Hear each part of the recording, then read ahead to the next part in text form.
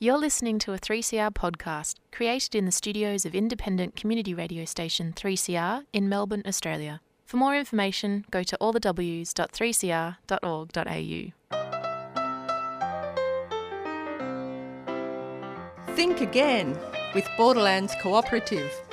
Join us for critical conversations about things that matter. Every Friday at 10 a.m. on 3CR Community Radio.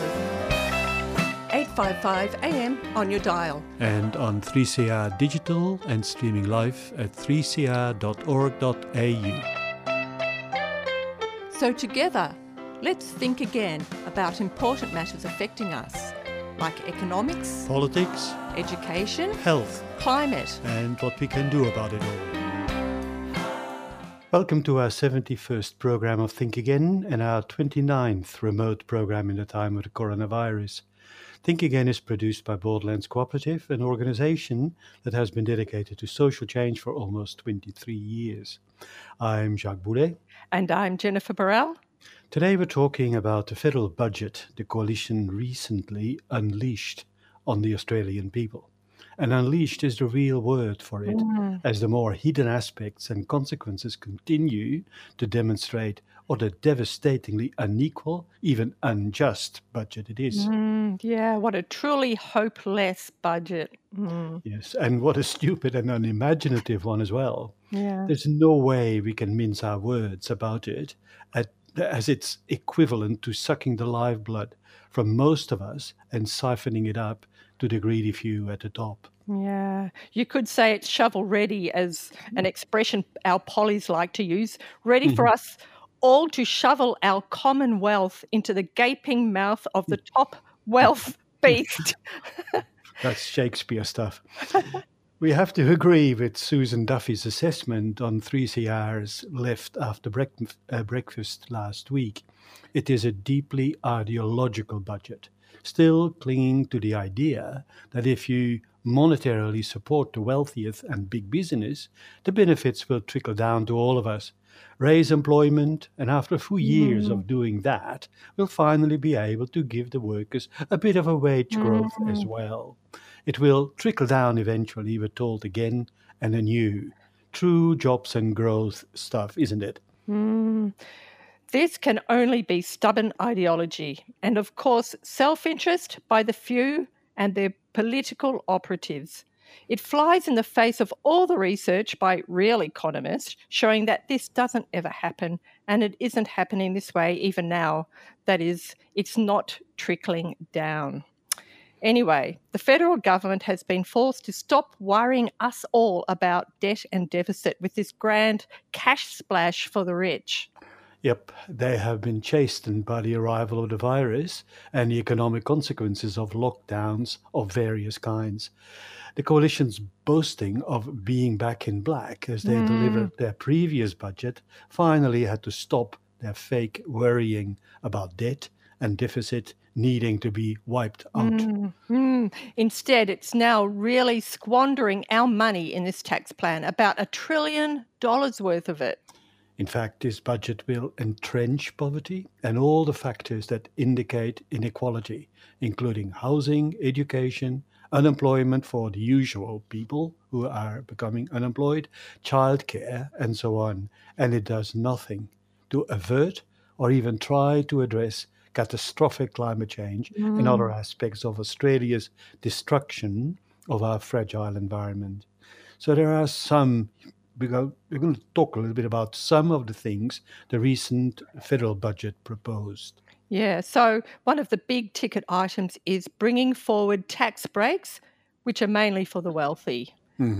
These are some of the, we'll give some of the statistics from the Australia Institute, and we do recommend going to their website and viewing their webinar. And also Solidarity Breakfast on 3CR covered this really well last Saturday. Anyway, the Australia Institute compares what the top 20% of income earners will get from these tax breaks compared to the bottom 20th. So that's the top fifth compared to the bottom fifth of wage earners. So in this financial year, July 2020 to June next year, the top 20% of earners will get over 40% of the government's tax benefit. The bottom 20% of earners get only 4%. So that's 40% for the top, 4% for the bottom 20%. And the in-between 60% are left with 56%, confirming that it's the poorest who get pilfered the most, although that 56% for the middle is also rather unequally spread amongst the sections of the middle 60%. Yeah, so next year it gets even worse. So for the current financial year, they softened the inequality to some extent, even though it's bad enough. But next year it gets even worse. And this unequal wealth distribution is set to continue after that. So in the financial year, mid-2021 to 2022, the top fifth or 20% of income earners will get nearly 90% of the government's tax benefit through the proposed cuts. The bottom 20% of earners, or the bottom fifth of earners, get nothing from these tax breaks. Instead, they'll have to pay more taxes. And the in between 60%, they'll have to fight for the remaining 10% of tax breaks. So that's 90%. I just want to repeat that figure. 90% of the tax breaks for the top 20% of earners and nothing for the bottom 20%. Yeah, Ross Gittins in Wednesday's Age ironically called it imaginative. Yeah, in the wrong way. Actually, Ross Gittins called it a two-class tax cut, which I thought was a good way of putting it. And personally, I'd call it class warfare. This is an aggressive and debilitating, long-reaching move against the have-nots in favour of the haves. A second main issue of our overview, tax write-offs for the purchase of assets by businesses. As most businesses are struggling now because of COVID-19, especially the small ones, they won't have much cash to spend in the first place. That's right. This will overwhelmingly, therefore, advantage mining companies and the fossil fuel industry, which can buy expensive assets. And this is a direct handout with no requirements for these businesses to provide jobs or investment over the longer term. Instead, because of automation, we have talked about that in previous programs, we know that the jobs in these sectors will diminish drastically. Yeah. And then I suppose the third big ticket item of this federal budget is they call it Job Maker, following Job Seeker, Job Keeper, so we have Job Maker. And this is really a grab bag of things meant to create jobs, but as we're told by economists, looking at it, it'll do little of that.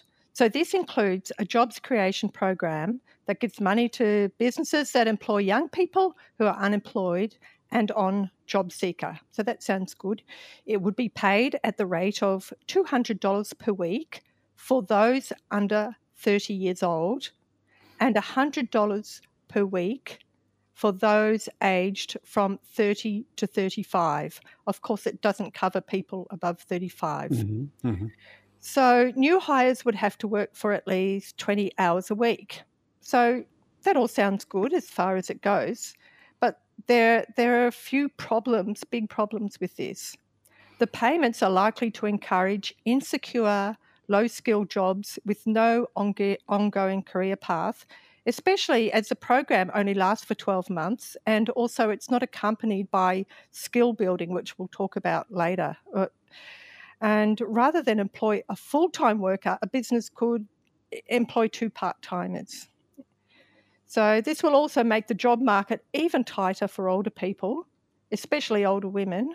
And remember, it's women have borne a large part of the brunt under COVID, especially as they're often insecure workers who are the easiest to let go if businesses want to. Yeah. So after Job Maker, look for the next program called Job Loser. Oh. We'll now have some music to catch our breath a little bit. Living by Numbers by Adam Simmons and the Arco Symphonic Ensemble, followed by a promo.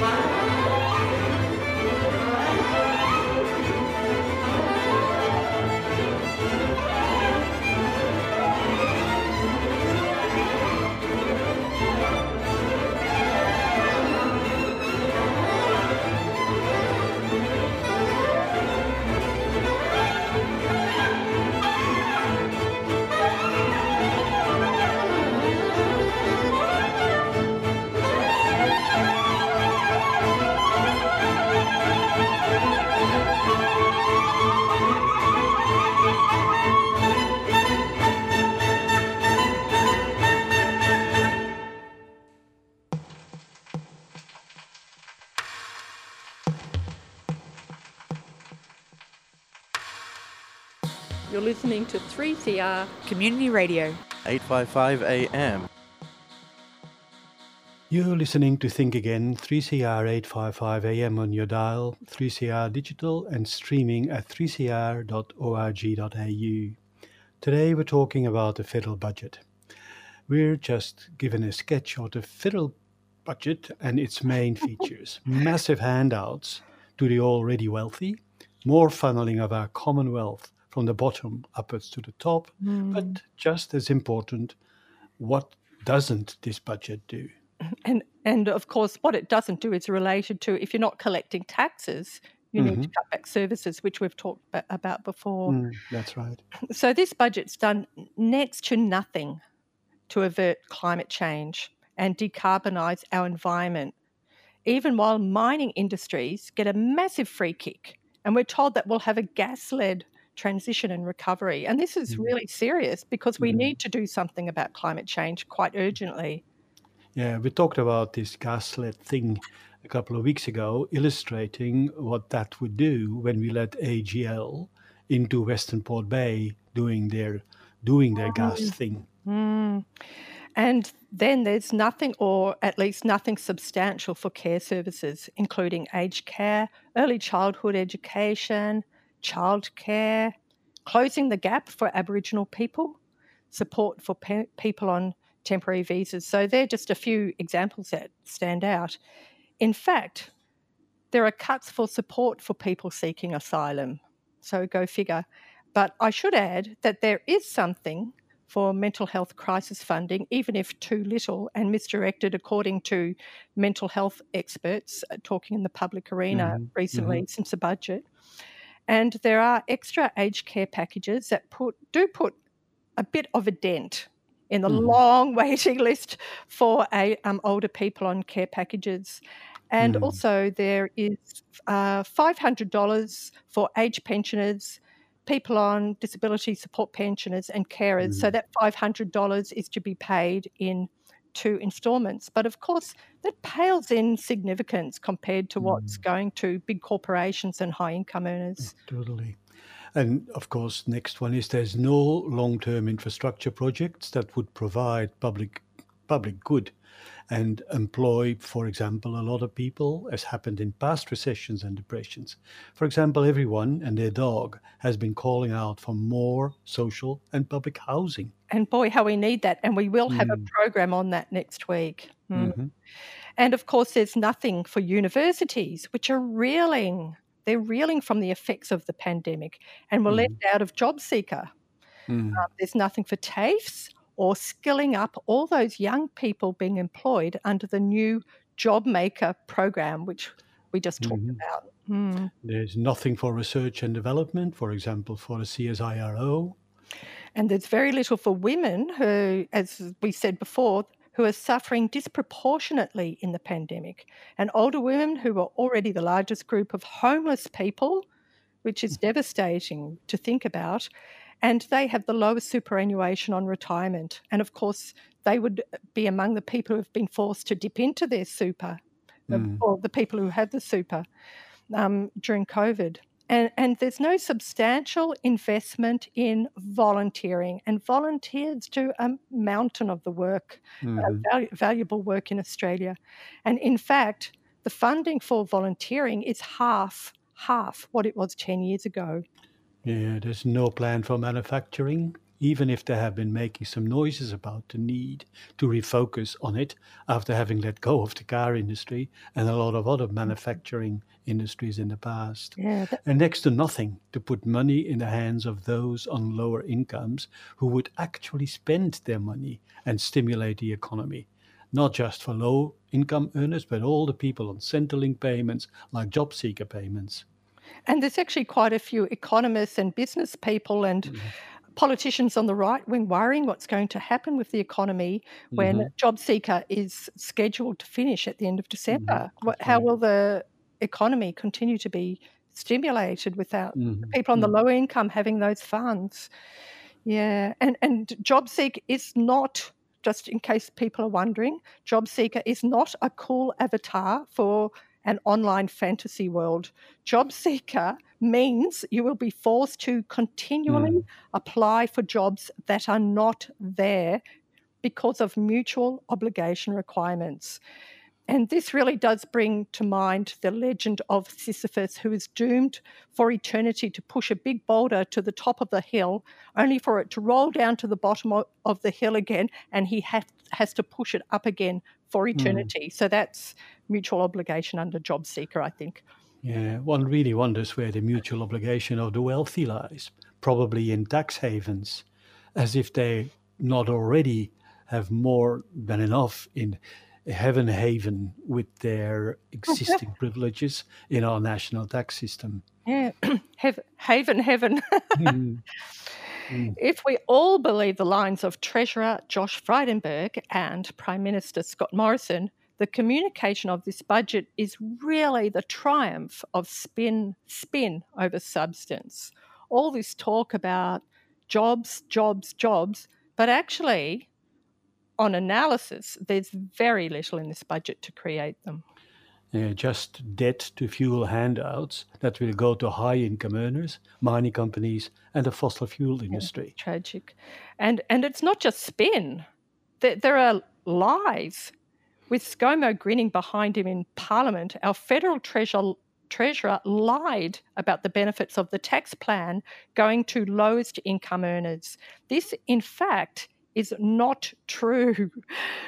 To draw this false conclusion, he compared the tax cuts in this budget with the situation 3 years ago, and that's how far back he had to go to do that. And on that note, we'll go to another promo. Don't have $1 million and still want to have a good education for your kid? Tune into the DOGS program. We are the Defenders of Government Schools. 12 p.m. on Saturdays here on 3CR 855 and AM dial podcast, streaming live on 3cr.org.au and 3CR Digital. We defend government schools because they need it. You're listening to 3CR Community Radio 855 AM on digital and online. 3CR Radical Radio. You're listening to Think Again, 3CR 855 AM on your dial, 3CR Digital, and streaming at 3cr.org.au. Today we've been talking about the federal budget and its plan to increase and entrench inequality for years to come, while not just starving a large section of citizens, but eroding funding for the caring sector and doing nothing to save our planet. And just to show to you that it is not just us aging left hippie malcontents who are not liking what our budget spinning masters have been trying to market to the nation as a plan. Here's a few other reactions to add to the Australia Institute we have been sharing before. Firstly, NATSEM, the National Centre for Social and Economic Modelling at the Australian National University, they summarised that the less households earn, the less they gain from this budget. Meanwhile, high-income households gain the most from tax cuts, and NATSEM gives a range of household examples to show how this works. And drawing from recent research from the United Kingdom, Emma Dawson for Per Capita found that a stimulus investment in the care economy, equivalent to that made in construction, will reap greater rewards for the nation. So there are greater rewards for a stimulus investment in the care economy than in construction, both in terms of jobs created, especially for women, and in the improvement in the quality of care we provide to our most vulnerable citizens. And isn't that more relevant than ever? As we rebuild our economy in the wake of COVID-19, we do have the opportunity to fix broken systems and to rethink what we value as a society and what kind of country we want to be. Rather than a gas-fired recovery, a care-led recovery, focusing on the things that really matter to Australians. For example, the health and well-being of their families and communities, the time they have to spend with one another, the security of their work, and the recognition of the value we find in caring for one another. And then we had Catherine Murphy from The Guardian. She called the budget one of heroic optimism, in inverted commas, heroic optimism. She said, quote, "They've done what centre-right governments do, which is outsource the recovery." So, of course, she means outsourcing to the private sector. So, I'll start that again. Quote, "They've done what centre-right governments do, which is outsource the recovery, give people money and hope. They spend it as well. Central gamble about there being pent-up demand is a big one in the current environment." There is actually no So pent-up demand. No. So another rather silly and unfounded assumption of the budget and its makers is that throwing money at business will automatically make them invest. Because they care about us.